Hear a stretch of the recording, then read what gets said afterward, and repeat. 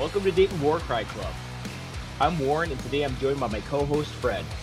Today we'll get back to some lists of some event coverage from not one, not two, but 3 local events we've been able to participate in. That's 3 weeks in a row of Warcry events. We'll also have our usual hobby update and plug for upcoming events as well. Hey, evening Fred, how you been? Hey, so far so good. It's been a busy few weeks. As we're recording this is the weekend after Thanksgiving, so we survived the holidays. Yes, and a lot of Warcry. Yeah, 3 Warcry events this month, and we're actually got one coming up next weekend too. We'll talk about a little bit more about that later though. But we'll be averaging probably about 2 a month or so if I had my way. Yeah, I think we can make that work. So I also have a hobby update, mostly my picks, but I'm proud of it because I actually got a fair amount of hobbying done during this time too. And then we'll talk about the organized play event we had at Epic Loot that you were there at. Yep. We'll talk about the Columbus narrative tourney that I went to that our friend Jolly ran. And then we'll also talk a little bit about the meetup we had at Mavericks. We met a couple new players there, and we learned some stuff there too. So there'll be a new place we'll put in the rotation for Dayton Warcry Club events. So when was this? This was, I think, the week or two before we started doing all these events. This was our hobby hangout that we had at Zach's that no one else made it for. So it was just me and Zach in his basement, and I sat there building miniatures for about 8 hours. Again, I see. Yeah, I brought a lot of stuff. I got maybe through probably a quarter of everything that was in that tote in terms of kit bashing. You got a Blackstone Fortress box there, almost a full kill team box. So just some of the highlights. I built some terrain, built the Bladeborn miniatures, including the one, the only Darkragon, my Dark Oath War Queen, and then kit bashed some Stormcast Paladins in my own with my own special way. Yeah, your helmet swaps, which I like. Yep. They look good. And there's more where there's more where those came from too. So spent Thanksgiving weekend putting more stuff together, a little more kit bashing, an extra Bloodstoker. I got some what are the flying dudes? Judicators, prosecutors. Prosecutors, yep. Yep, got some prosecutors done with the helmets too. Got some 40K weapons attached to them, some storm shields, a Vargulf Courtier. We'll talk a little bit about the Vargulf Courtier and how he performed. And I got some painting finished too. Got some Skaven done finally because I had to get them done for that event. And a Horan Arc Regents and an extra Deathmaster. So 2 of those guys are from the Spikeclaw Swarm, but I used them as a Deathmaster and a Storm Vermin for the event I was in. And we'll talk a little bit more about my Skaven list as we go on too. But wait, there's more. So today is December 3rd as we're recording this, and this is the release date for Sundered Fates. Hey. So I have a lot of plastic sitting at home. And in my infinite wisdom, I also decided that the terrain for Sundered Fate was too sparse, and so I wanted to get a Heart of Gur set. Actually, I don't have pictures of the cards, but there are cards in the Sundered Fate. 6 of the cards have combined terrain sets, like a really awesome looking dense terrain. So with 4 trees and multiple walkways and stuff like that. And that's what I want to do for my Gur jungle board. Nice. So I needed the Heart of Gur set for that. Got a good deal on that. The Rotmire Creed will be going to you. Yes. I'll need to somehow get my hands on more bloated ones or convert some. I think maybe I can dig around in my Nurgle Mortals for the shirtless guys and convert them. You can do some converting there. There's another trick too. I think the guy that does off meta musings, he did a complete guide on playing Nurgle Rotbringers, or I'm sorry, a complete guide on doing Rotmire Creed. I think he also talks a little bit about conversions as well. You have to And check that out because bloated ones are my main draw to the faction, and you get like one per box. yeah, you can take another medium guy, and then you take some little bamboo pieces off another guy, and then you can get them close enough to looking like a bloated one. Because yeah, he is the MVP of the team, I think. Yeah, they're nuts. Speaking of nuts, the Jade Obelisk guys, those guys are crazy good too. So that'll be interesting to tinker with a little bit. Yeah, I dropped off the Jade Obelisk guys to Zach, and Zach hadn't seen the stats. Hadn't been paying attention, and he's going through it, and he's like, "Wow." But Yes. the most expensive guy here is 110, and they're all like solid. It is a pretty interesting warband. Seems pretty pushed in a lot of ways. Now, Yeah. not just the move 3 guys. Yeah, no, the guy that does there's one guy that's outrageously efficient. I can't remember which one it is. But they have Yeah, it's one of the the better Desecrator. fighters. Yeah, Yeah, Desecrators with the hammers. Yeah, yeah, 100 points, 3-5, 3-5. yeah, outrageously good. Um, The leader's not bad. The yeah, leader, she's 20 wounds for 110. yep. So good stuff. It'll be fun to play around with. Yep. Joel has the lizard spoken for, but and so yeah, I got more to build plus 2 boxes of this with all the terrain, and all I can say is that I'm in danger. Yeah, it's gonna be good luck. But I'm getting momentum done. I'm getting all the stuff built. If I get all the stuff off the sprues, that's one thing done, and then we wait for a nice day. Go to Zach's garage, prime all the stuff in Zach's garage, or at least until we can't breathe anymore. Yeah, it should be a good time. Yeah, I actually got some painting done today. I am kind of high on ogres, which I had kind of backburner because I played them so much in 1.0, but I'm kind of high on them in 2.0, and so I actually got to work on some of the pirate ogres. So for the next episode we do, I'll actually have some updates of the pirate ogre squad. Sweet. Yeah, and we were talking, just in the group chat about it, and I think it's hard to build a bad ogre warband. Yeah. Just your combination of 3, maybe even 4 big guys, a bunch of Noblars, and I think you're pretty strong. Yeah, Noblars are so cheap that you can field the 3 best fighters on the board and still have 8 models very easily.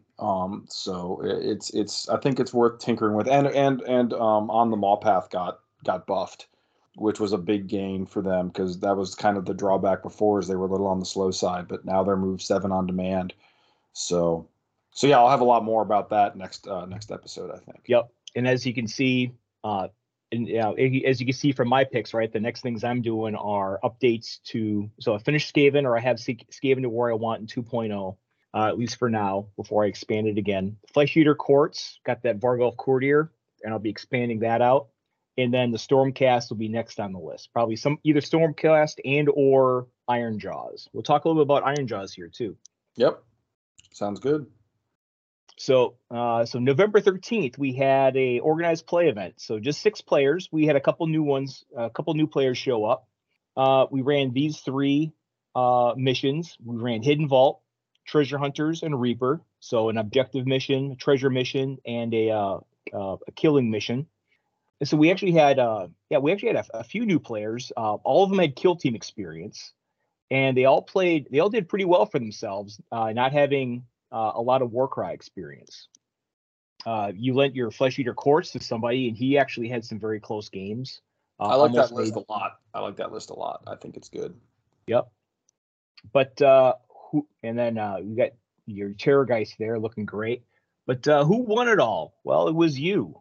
Yes, it certainly was.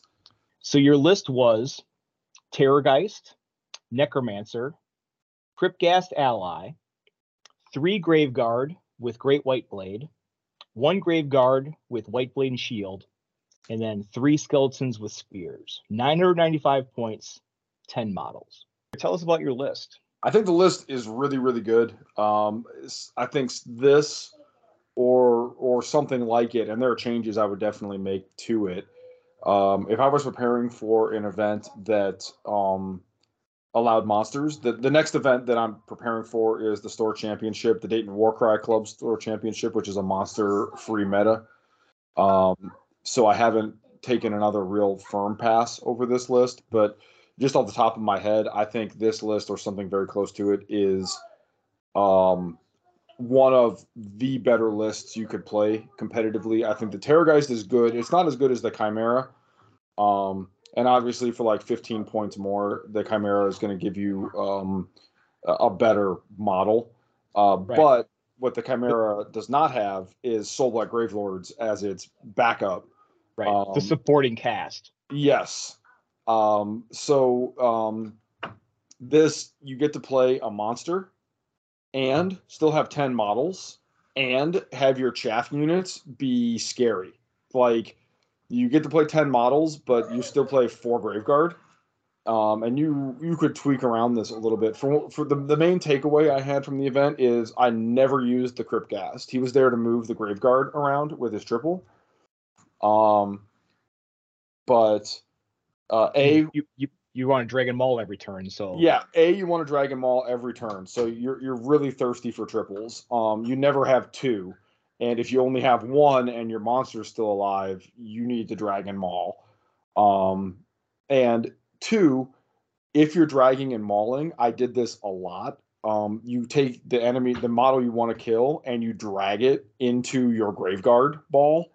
So you don't need to move the Graveguard faster. They just need to be close to the Terrorgeist, and the Terrorgeist will pull targets to them, and then like you just get like a million Graveguard attacks. Yeah, didn't you kill a Mega Boss that way or something like that? Yes, the Mega Boss died in the first round. He got Dragon Mauled, attacked once by the Terrorgeist, and then attacked by 3 Graveguard, and he died.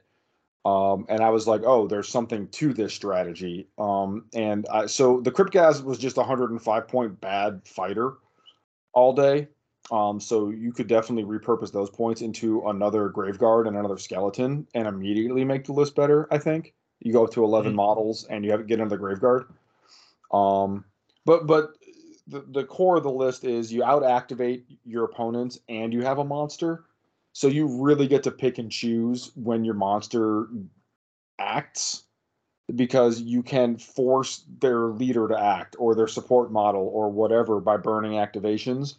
And once it's activated and it gets Dragon Mauled, it's over. You know, if you can Dragon Maul a model that's already activated that round, you're going to kill it, generally speaking. So I really like the concept of out activating your opponent while bringing a really scary monster, and I think Soulblight Gravelords is probably the best way to do that. The other ones you can do are like Nurgle demons with a Chimera, but like there's a big difference between a Plague Bearer and a Graveguard, right? Like the Plague Bearers are good for activations and they can soak wounds, but they don't get to murder ball effectively. Like 3 Graveguard together in a deployment group is actually like a really efficient and threatening deployment. And like a couple of Rotbringers together is like, yeah, if they get it on an objective, it's going to take a while to clear them, but you're not in any danger of them killing anything. So I think this is a really good mix of a lot of models with a monster while still playing really effective, efficient combat models. Cut the Cryptghast. You could do a lot of things. You could cut the Cryptghast and the Necromancer and bring in a Vampire Lord, and then fill in the points elsewhere. You could just bring in a Graveguard and a Skeleton. You could take a look at cutting the Necromancer and the Cryptghast and bringing in a Dreadblade Harrow. You have to get a leader in there. Yeah, we talked about we've talked about White King since. Yeah. That's definitely something I've looked at a lot. For 10 more points from a Necromancer, you actually get a unit that can fight, which is really good. And then you can bring in being the second cheapest hero, but not as embarrassing in combat.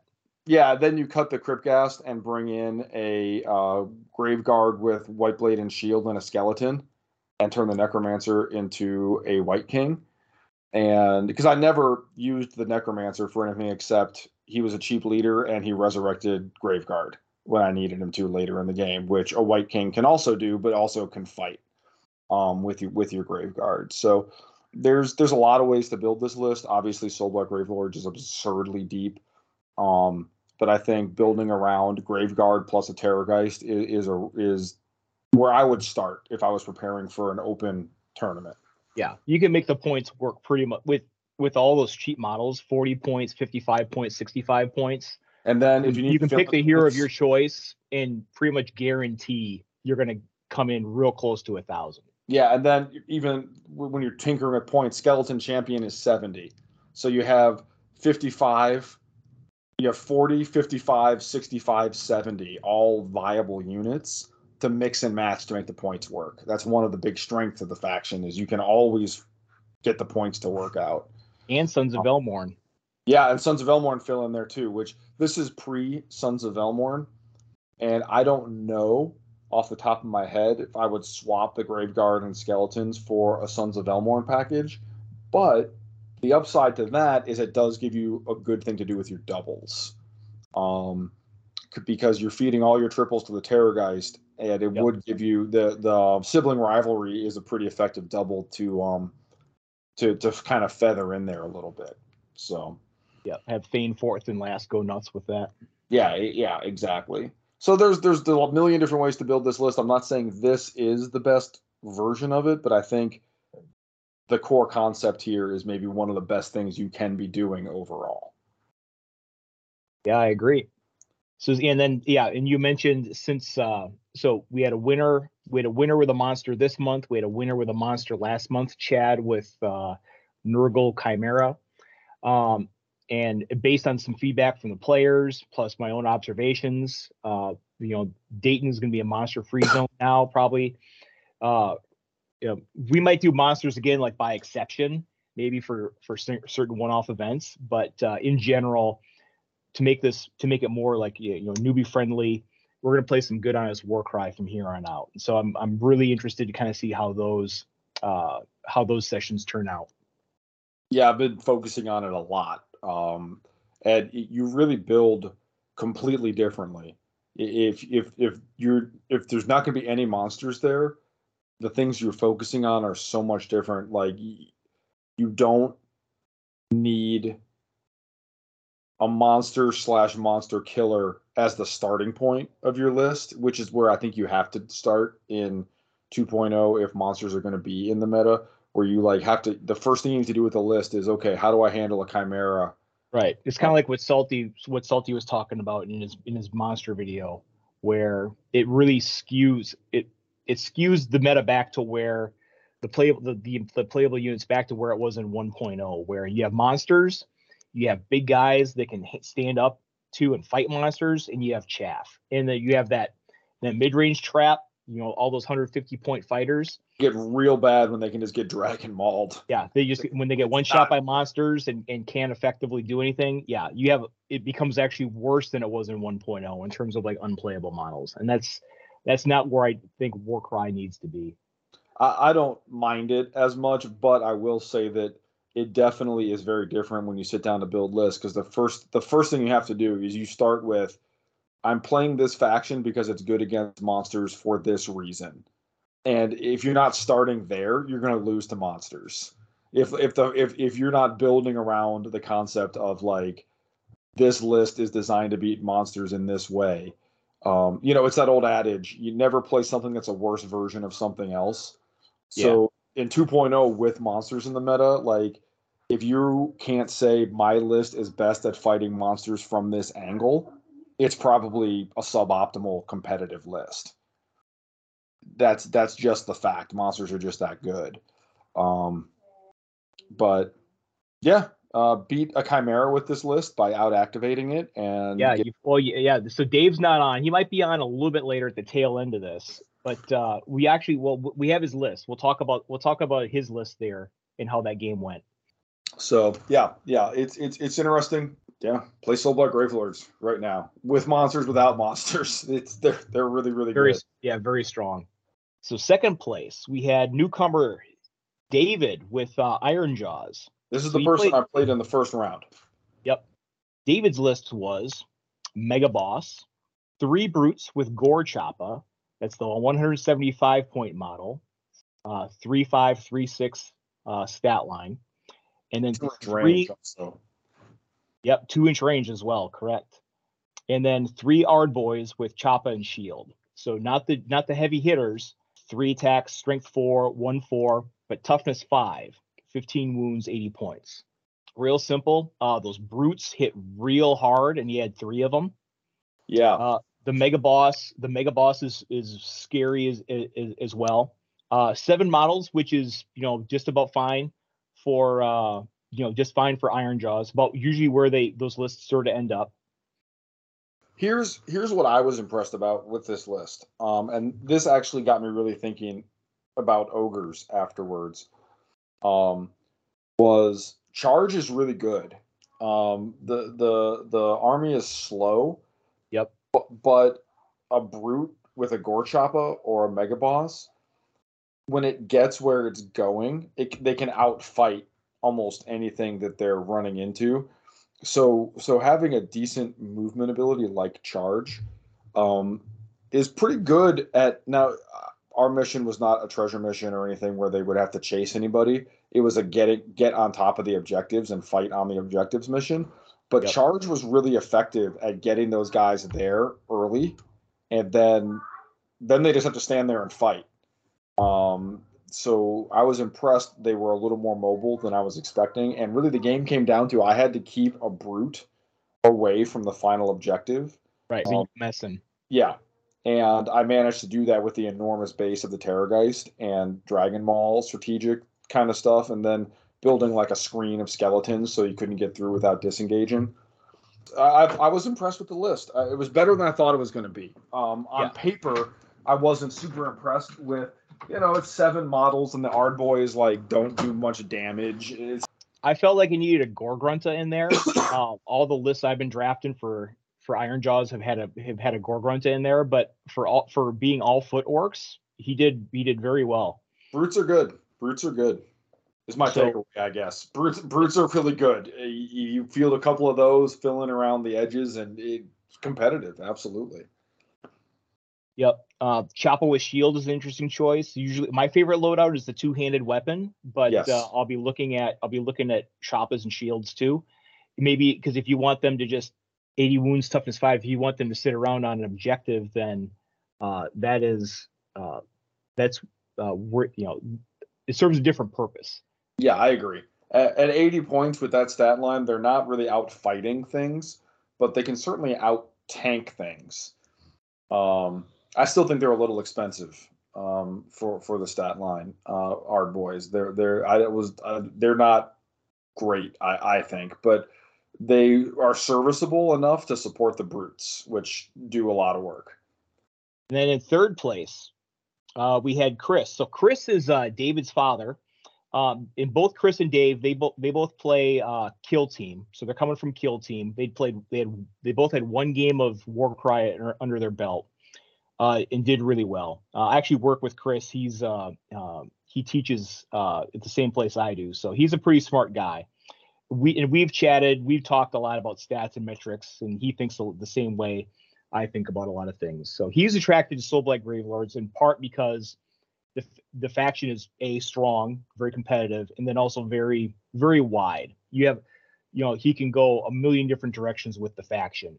And so what he is using he used a Vampire Lord as a leader, also using a Cryptghast ally. He's using a Seneschal, the 100-point skeleton, 3 Graveguard with Great White Blade. He has 2 Dire Wolves as thralls, and he's heavier on the skeletons. He has 5 skeletons with spears. Now, the Seneschal, he's in there because I had chatted with him about some older lists, and back when the Seneschal was, were really, still had the minion rude mark and was like 120 points or so in 1.0, you got all that value from resing a Seneschal. He wanted to have that trick in there. In retrospect, I think actually the difference between a Seneschal and a Graveguard is probably a lot less now. I mean, it has more wounds, but it's the same profile, the 3-5-2-4 profile. So it's probably better off maybe being another Graveguard now. But I mean, it's a cool looking skeleton leader, a little bit different hat on him and stuff like that. 995 points, 13 models. So this is more of your swarmy Soul Black Graveyard list. Yep, I played him in round 3. List seemed pretty good. My takeaways were I like the Vampire Lord. I've been building with the Vampire Lord. I like the Vampire Lord is relatively tanky. Move 5 flyer. They can get across the board and start resurrecting your Graveguard in another part of the board. Yeah, he's good all around. And if you want to do the slingshot resurrect trick, like, fly 10 and then pop, just pop a graveyard guard up into combat with somebody out of nowhere, I think he's probably probably the cheapest vehicle for that.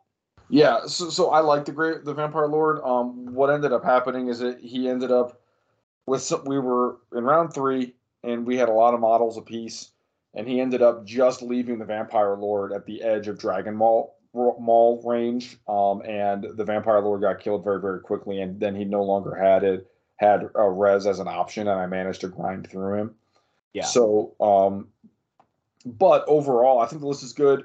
I think we talked about it, and I think he was also fairly unimpressed with his Cryptghast. This list could easily be 15 models if you cut the Cryptghast and the Seneschal and demoted them down to skeletons and graveguards. And I think it might actually even be A, killier, and B, you'd get more models out of it. I saw the Direwolves in play versus Flesh Eater Courts on the treasure mission. And the Direwolves were really interesting because they're fast movers and without the Beast Rune mark, so they're actually able to pick up treasure. Yeah, 85 points to me seems like kind of a lot for what you get, but it's hard to argue with the fact that they are 85 points, move 8 treasure carriers. Yeah. You have points to spare because you're playing Soul Black Gravelords and everything else is so cheap. Yeah. So, I thought they were good at doing that. I might not play 2, maybe, if I was building the list, but I think having 1 is really interesting as a fast option. And then, the rest of it is just like undercosted, good Soul Black Gravelord stuff. Yep. Really interesting to see what changes he makes for the next time we meet up, without monsters, or, what he learned and where he wants to go with it. If I was playing without monsters, I think my Soul Black Gravelord lists are ending up around 10 to 12 models because they're very Graveguard heavy. But I think that there's a lot you can do with that and put together a competitive list in a lot of ways. If you don't have monsters, then do you think Cryptghast kind of goes back up in value with getting that that mobility? Keep in mind also, this was before the FAQ came out as well. So we were running Cryptghast. Rules is written that triple was the full value of the triple. Since then it was FAQ'd and only works for half the value of the triple now. This is true. I think that if you want that effect, it's no longer good enough to have a unit that is just a point sink into that ability, because the Cryptghast is not a great model at 105 points outside of that ability. I think you make room if you want that effect, you make room for the Vargolf. Vargolf, Ghoul King, Archregent, something that can fight. Something that can fight. You make room for a decent fighter that can use that when it needs to, and not make that a core part of your strategy. And I think you end up with better allocation of points. So I guess, long story short, I don't think that ability is worth bringing just for that ability anymore, but I think there's models with that ability that are good enough that I'd bring them for the model and have the ability is kind of where I'm at. Yep. So also honorable mention. So our good friend Dave with Slaves to Darkness, he went big. He kept on going bigger and bigger here. So he brought a 5 model list: Chimera, Dark Oath War Queen, Ogroid Myrmidon, his probably his favorite ally, a Chaos Warrior with Sword and Shield at 110, and a Marauder with Flail. 1,000 points, 5 models. What do you think about this list? He's not here to defend himself. He might get his say later on, but what do you think about this? Obviously the Chimera is doing most of your heavy lifting in this list. The Ogroid Myrmidon is fine. It's a good fighter, but if the Chimera dies in this list, you don't have a great backup plan. Your Chaos Warrior and your Marauder aren't like going out and like winning one-on-one fights all over the board. Right. Yeah, I mean, we saw a very low model count list with the Chimera as a focus do very well at Warhammer World. Yep. So there's obviously something there to the list. Yep. So this kind of gets into the whole theory of, so remember our initial theory when building Chimera lists was you want to surround the Chimera with as many bodies as possible. You want to try to, if possible, exhaust all of the opponent's activations and then let the Chimera just go crazy, like maybe get 2 or 3 turns in a row. Yeah. What we've seen since then from Chimera lists are, a Chimera, with like maybe 6 other models, not quite going as high on the model count as we first thought. Yeah. Dave took it down even further, but then he went up against you. And so you had how many models in your list? 10 models, 11 models with your Terror guys? 10. So what ended up happening, and I think this isn't just a fluke or like I outplayed David or anything there, just the way it works on a Warcry board, when you can force the Chimera to move first and you still have 5+ activations left and you can double bracket it or bracket it with impunity, it gets a lot worse. I think if your opponent doesn't have a monster, you can play a Chimera plus 4 or 5 models and not necessarily worry about it as much. If your opponent has a monster and is out activating you, it's much harder to make your monster effective. It was my big takeaway from this event. The Chimera is vulnerable once it activates because it can't move and attack, obviously. So it'll like move and Dragon Maul one of your models, and then you can just pour a lot of fire into it when you have 5-6 activations left over. And once you start attacking monsters, they die or bracket into irrelevancy a lot quicker than they might look like on paper. It has been my experience. Like if you focus them down, you can kill monsters. The one time I was successful dealing with that Chimera, I managed to bracket it once, bracket it twice, and it still took out 2 Korgoraths. Sure, but still a very reasonable model, double bracketed, but not 390 points. Right. So I think this strategy can be effective. I think the counterplay to it is monster with more models. And I think that monster with more models is very hard for this kind of list to play around. Just mathematically, it's just the way that the activations work out. It's hard for them to get to find that angle, to find that weak point, to get ahead on start killing models and even out that activation disparity. It is difficult for this to do. Just you run out of activations. Yep. And then also to out of the prize, but still good showing. We think this is a solid list, and this is something I'm building towards as well. So Justin played your Flesh Eater Courts. So he had a Horned Archregent, Vargolf Courtier, allied in a Dreadblade Harrow, and we've had other models in that slot, but we had the Nighthaunt Dreadblade Harrow, and we had 5 ghouls. The way this shook out to be 100,000 points even, 8 models. And from the games I saw, the Vargolf Courtier was very strong, dominating the battlefield with its triple. When it pops its triple, it goes up to a straight 6 attacks, 5 strength, 3/5, which is really scary. Can get to where it needs to go. Archregent isn't bad. Harrow has some tricks to it as well. Yeah. So I think this list is probably pretty good. I don't know that it's better than cutting the Archregent and the ghouls and just slotting in Soulblight Gravelord models. You know what I mean? Like you cut the abhorrent Archregent for a Necromancer and a Graveguard, and then you just take as many Graveguards as you can fit in the ghoul slot, and the list might just be better. Just because Soulblight Gravelord is so good. But the Vargolf Courtier, it really has impressed me consistently across the board. The thing that's cool about its triple, Terrifying Frenzy, is you can pretty reasonably, if you have good triple, move him and then pop the triple and attack, and you basically get the equivalent of an extra action out of it, right? Because if you get 3 extra attacks, he has 3 base attacks. So you can kind of move double attack, equivalent. That's pretty much what it comes down to. Yep. Yeah, which is very cool. Plus, it has 35 wounds. And it has the FEC movement ability if you do need to get models moved across the board. This list doesn't have that problem because the Aphoric Arc region is fast, the Courtier is fast, and the Dreadblade Harrow is like the fastest unit in the game, right? It moves 10, it can teleport. But, it's always there for the utility. I think the list is probably pretty solid. I think the big takeaway is the Volgraf Courtier is expensive, but it's very effective. Yeah, I think I saw the Dreadblade Hero actually res the Vargolf Courtier once. Yes, very cool. That. You have that trick, and we've looked at other models in that slot as well.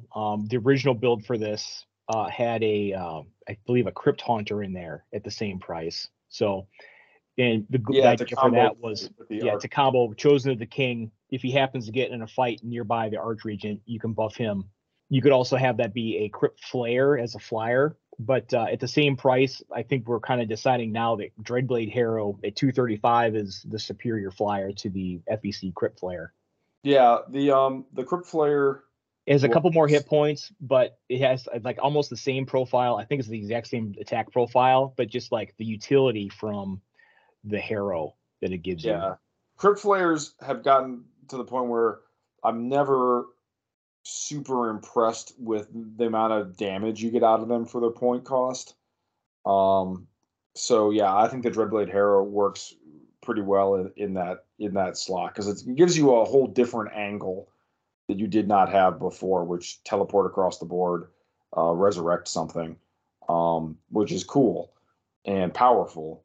And I'd rather have that than just a relatively lackluster attack profile on a fast model. So point for point, I think the Dreadblade Harrow is pretty good. Yeah, so that was that tournament. And then the following week, so I went by myself to Columbus, went to go represent Dayton. Jolly ran a narrative tournament. So this was kind of like the Fel Nyroth tournament where there were just you racked up points towards the overall winner as you went through the rounds, but you also gained some power and some artifacts and stuff for your warband as you went on. So you could rounds 1 through 3, there was minor artifacts available on the board that you could pick up like treasure, and so I was running around stealing those. You also got a set 1 renown per round that you could assign to a guy, so you could give some additional rerolls or free reactions. I don't think I quite did that. I don't think I quite understood that system as well as I could have. I would have done something a little bit different with the way I built my heroes. But there were like all thematic missions kind of designed by Jolly here. And I took it down. Went 4-0 with my double pack master special. I've talked about it here before. It was good to kind of see it in action and see, all right, put my money where my mouth is. Say, hey, I think Skavener's still good. I think this list is good. And I managed to prove it. It wasn't easy. I'll talk about some of my games. I had to fight from behind in a couple of my games. It's nowhere near as face rolly as having 10 models on the board and being able to out activate people and stuff like that. But I had my typical master molder, 2 rat ogres, 2 pack masters. The pack master rat ogre combo is one of the strongest ones in the game, one of the strongest ones in the faction. And I like having the additional redundancy and having the multiple pack masters and the master molder.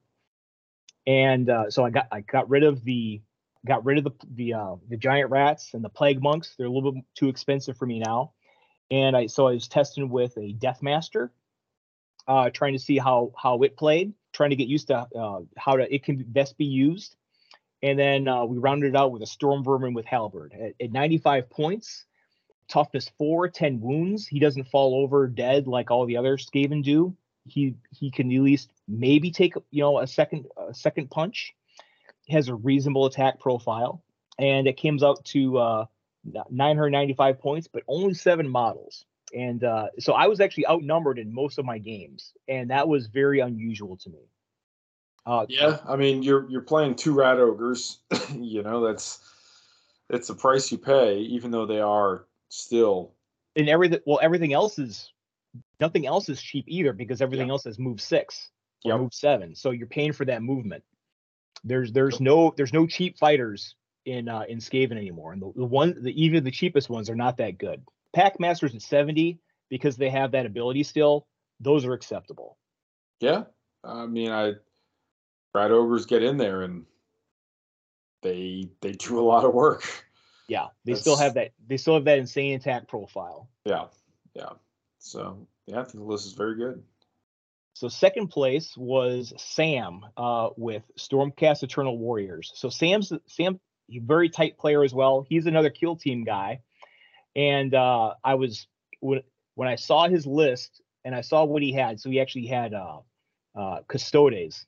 He'd kit bash, or essentially he just was using mostly Custodes as Stormcast, which worked pretty well. He had a little bit of everything here. So he had his leader was the Knight Vexillor. The Knight Vexillor has an ability. It's a movement ability. He had a Prosecutor with Hammer and Shield. So that's the 200-point Prosecutor. Reasonable attack profile. Toughness 6. Had Adjudicator with Boltstorm Crossbow. A fairly decent shooter, a 4-4-2-4 shooter. He had a Protector, the range 3, move 3 guy that hits like a truck. He had a Liberator with Grandblade. Had not seen that profile before, but it's a very scary fighter. I think the Liberator with Grandblade is a really good model. I haven't gotten to play with it, but it's on my very short list of stuff I'd like to play with. After seeing it, I agree. Yeah, move 4, 4 attack, strength 4, 3/5, and rounding out with a Liberator with Sword and Shield. 1,000 points, 6 models. So I played him. Rat Ogres, and the lowest toughness is 5. This is where Salty was asking us before, like, no one plays Stormcast in your area, and we're like, no one plays Stormcast in our area. Well, I got the Stormcast experience.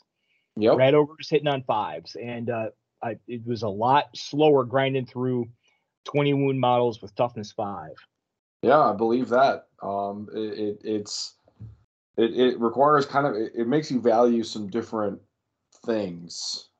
Your Graveguard aren't quite as killy, when you're attacking toughness 6, that kind of stuff. But it's an interesting list.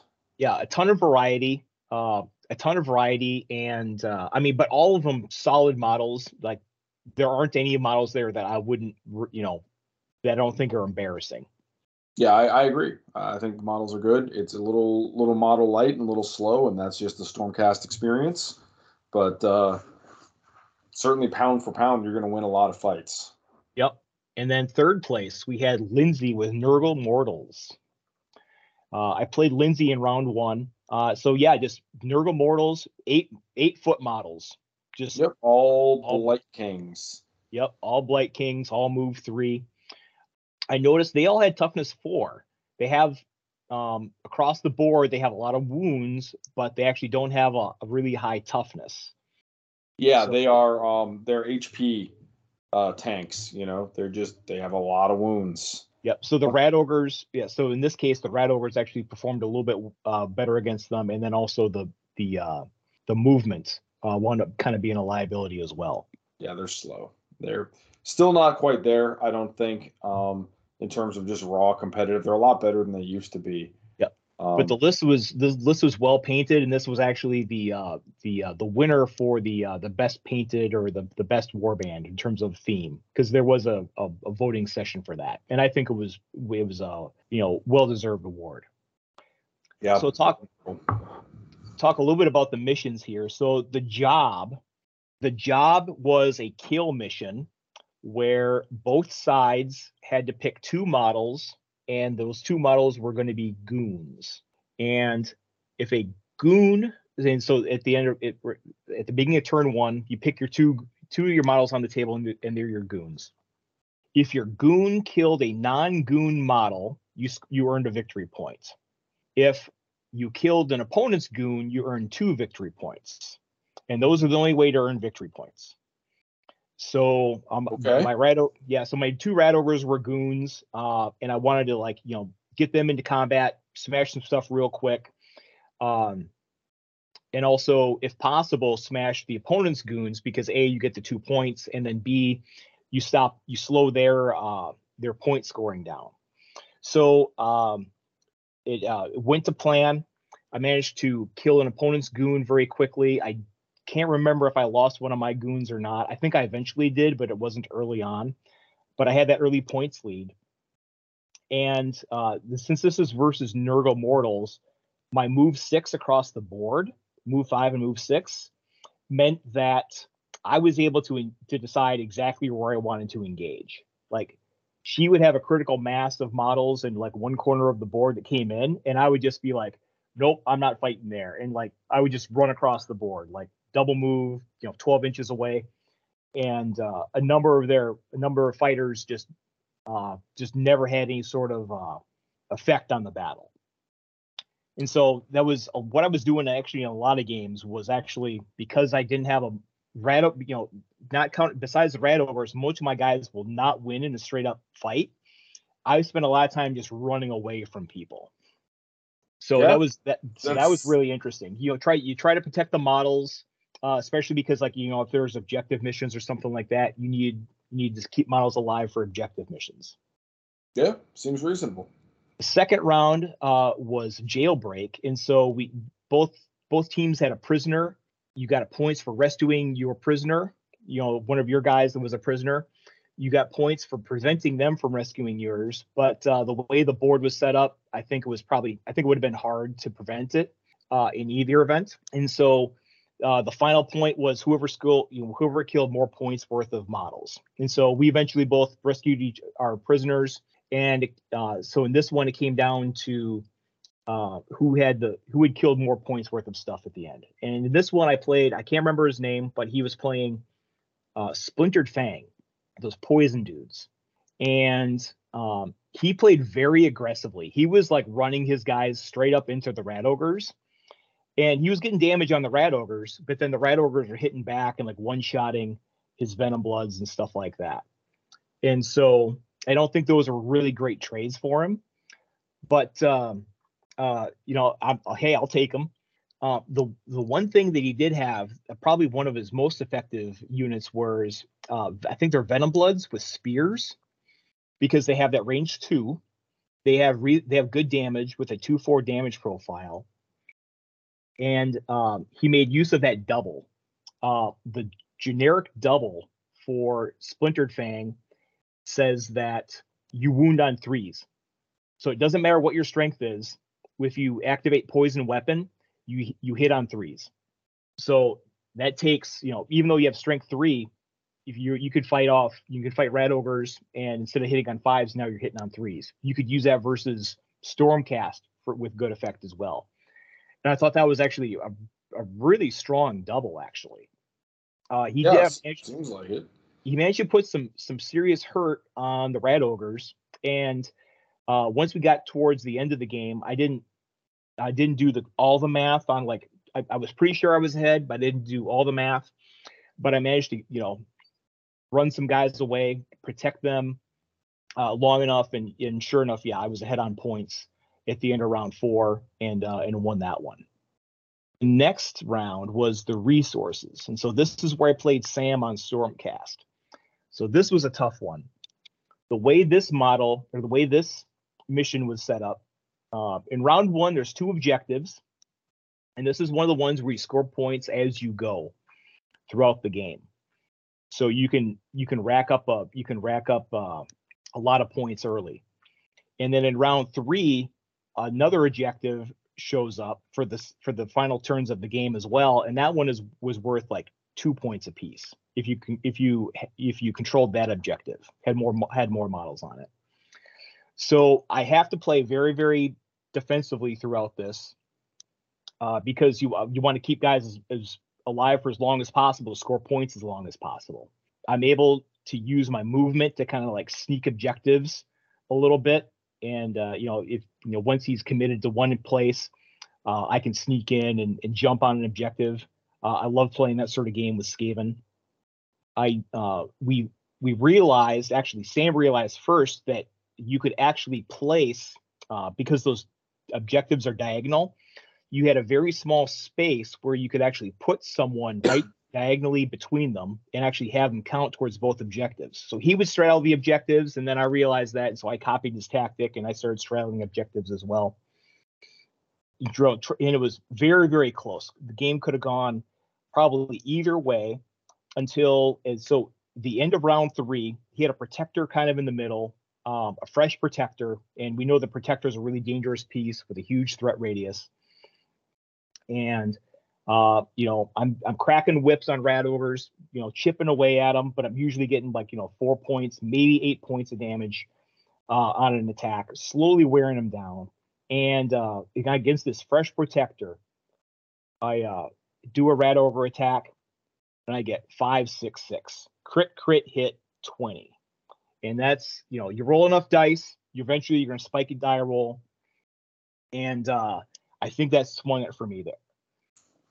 Yeah, and that's sort of the downside to paying points for toughness, right? Is that like sometimes you just get crit to death and you're just like, well, that sucks. But that's the name of the game. Warcry is a crit based game, and sometimes you're going to get crit to death. Yeah. So he was down a model there and down a lot of killing power by that point. And so I managed to pull that one up. But again, it's super, super tight game. Really well played by Sam. Look forward to next time I go up to Columbus. I gave him all the Discord info. I think he's interested in coming down here, either getting with our Kill Team community down here in Dayton, or potentially playing Warcry here too. So he's a force to be reckoned with.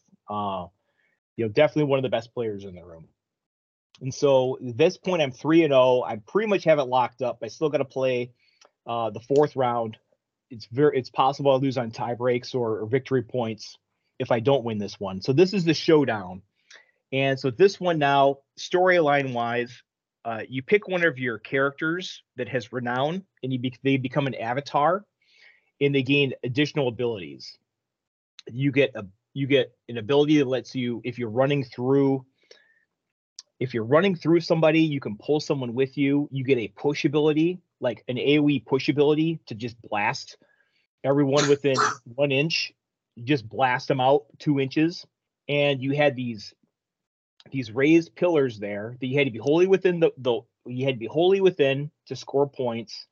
Your avatar was worth 2 models on it. And after round 3, anything outside on the ground was sudden death to force a big fight in the middle. And it was an area like just a big kind of team fight area objective control thing. And I played against Iron Golems, actually. Mario with Iron Golems. And so he had, Dominar, he had a leader, he had triple Drill Master. I think he had 2 Armators and 2 other guys. So, 8 models. The Drill Masters are still very dangerous with the quad. They have that AoE. It used to be a triple, but that AoE on a quad is dangerous. And he actually, Mario played very well. He killed both my Packmasters early. He recognized that the Packmasters are the engine that runs my warband. Yeah, I always kill Packmasters first. Yep. Plus also, they're a weak point for, if you're counting on points for, these area control objective missions as well. So I was hurting there. And then also my Deathmaster, I had appointed to become my avatar. And actually, my Deathmaster hadn't really been doing a whole lot throughout this tournament. And never really had opportunities to kill something bigger than him. I sort of realized, and we'll talk a little bit more from the follow-up event, that the Deathmaster, you don't want to throw a Deathmaster in versus something that's way bigger than him. I don't think I ever used Running Death once, or really had a good opportunity to use it. He would do some chip damage in. He could get to where he wanted to go very easily with a 14-inch double move, but I never really used him very effectively. And he got gibbed. He got gibbed by the opponent fairly early on in this game. So now I'm really fighting from behind because I got 4 models left. I'm missing my Deathmaster, a significant piece. And my Deathmaster has all of these special abilities that these area control abilities that let you do this Fusroda AoE push out of the circle, while his leader still has it and can really mess me up. So this actually wound up being a really, really tight game because of that. kind of fight, was kind of like fighting from behind the whole time. But the two rat ogres, they lived throughout the whole thing, and eventually, I think it wound up being, I would do something like run over I would like rampage, run over with a rat ogre or something like that, smash a guy, and then run back, doing stuff like that with my moves. And so managed to come out ahead on that one there too. But really interesting mission. It was a lot going on with this one because you had all these additional abilities on your guys. You're like, my Death Master, I wanted to save him for last in the turn because, if you have all those abilities, right, you want to let the turn play out and then use his abilities for maximum effect. But when he got gibbed, I was just like, oh, okay, this is bad. But great tournament. Those last two games, really intense games. Yeah, can't wait for Jolly to run another one. Yeah, well, I had a good time at the Jolly Run event that I played at. So runs good events. Go to his events. This gets us to after Thanksgiving. We had another meetup. So this was a real informal meetup at your local store, Mavericks. Yep, Mason, Ohio. So this was fun. We just didn't play anything structured. We just played a bunch of games with everybody that was there. Had some good times. I played 3 games and I played 3 different war bands, just trying to get a feel for some stuff in 2.0 that I hadn't tested yet. Yeah, we had James and JD that we met there. Yep, Soulblight Gravelords. And a couple of Tzeentch lists, yeah. And Tzeentch Mortals and Tzeentch Demons. So a lot of variety. Very cool to play against a variety of players and warbands. I played Daughters of Cain, Beast of Chaos, and I don't remember what I played other than that. But you played your Flesh Eater Courts, I think, didn't you? Yeah, the Flesh Eater Courts list. Yeah. And we played a variety of mission types. My big takeaways were that Zangers are really good. Yeah, movement 5, 15 wounds from Tzeentch Mortals. So I played against a Tzeentch Demons gun line, and so it did not have the pink horrors, but it had blue horrors.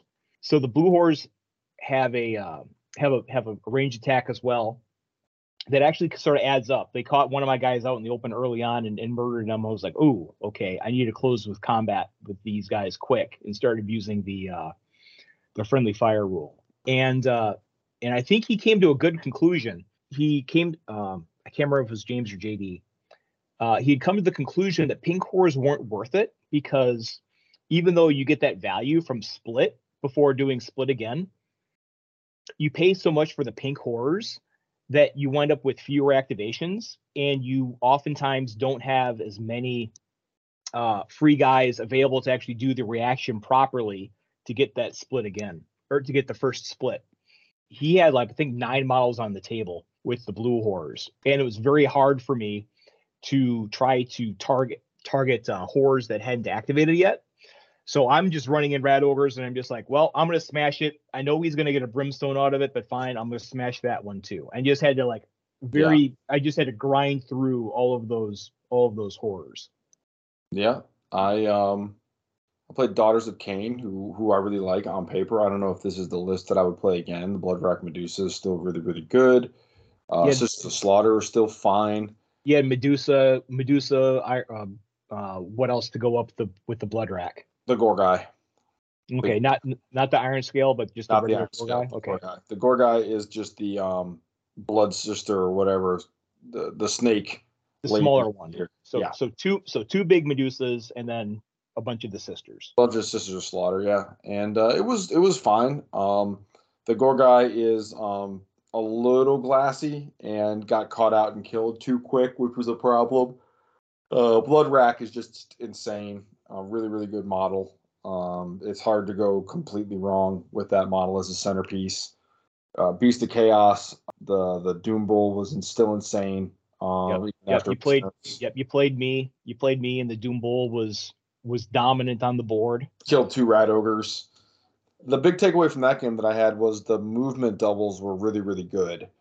And that's kind of what kind of clicked with thinking about the Iron Jaws charge and the on the Maw path, and has me sort of building in that direction for a little bit. I don't have any firm lists yet, but free actions are good in this game, and free actions on doubles are good. So Yep. so that gave me some things to think about there. Obviously, the best of gore was really bad. We knew that was going to be the case. Yeah, your Beast of Chaos list was Doom Bull, Cockatrice, Bestigore, and then the rest were gores, I think, right?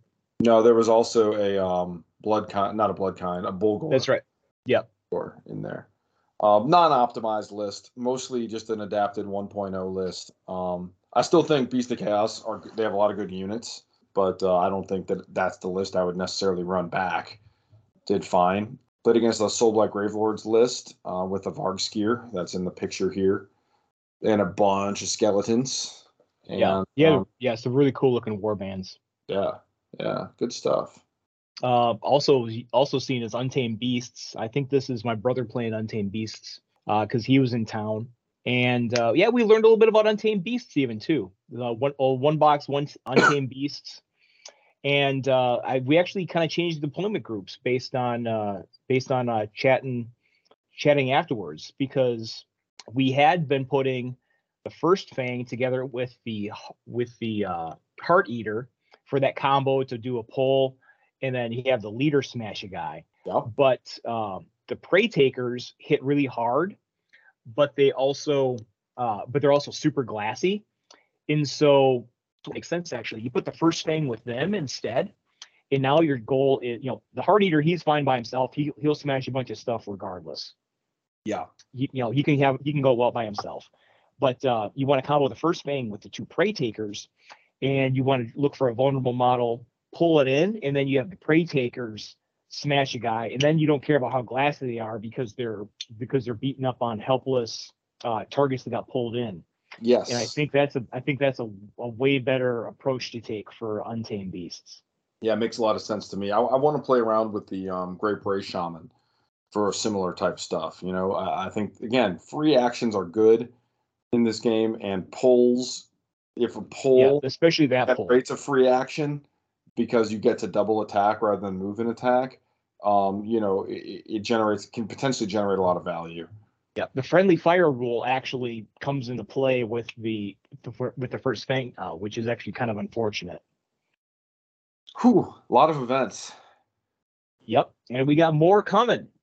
As we record this next weekend, Sunday, we're back to Epic Loot in Centerville. Monsterless tourney practice. So we'll do match play missions. We'll do this one a little bit more informally. No medals on the line.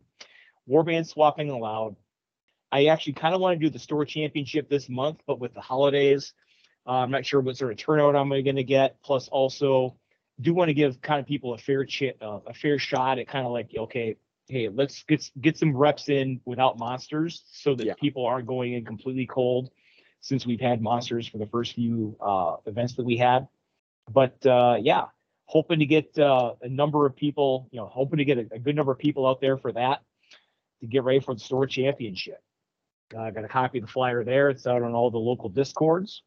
And let's see. And I haven't set up another date for anything at Mavericks yet, but potentially maybe another Saturday at Mavericks potentially too. Absolutely. Great store, great facilities there. So yeah, come out and test. If you haven't played in non-monster meta, it's worth getting the reps in. If you have played in non-monster meta, still worth getting the reps in. I'm sure we'll have a ton of different warbands to test with and against. And I think we'll continue to develop. A lot more newbie friendly, and you just play some good, honest Warcry. Absolutely, sounds good. Can't wait. This brings us to a close for this episode of Dayton Warcry Club. We focused on local events this week, but next week we'll do the same thing for winning lists from the big Warcry tournament that was held at Warhammer World last weekend. In addition to our YouTube channel, you can also listen to this on your podcast platform of choice. I've included the RSS link here, but we should be indexed on Apple, Google, Spotify, and other podcast platforms. But one of the best places to see some of the latest lists that we post and get help with your new lists is on the official Warcry Discord. The great community with link in the description. Until then, I'm War Machine. I'm Fred Shred. Thanks for listening.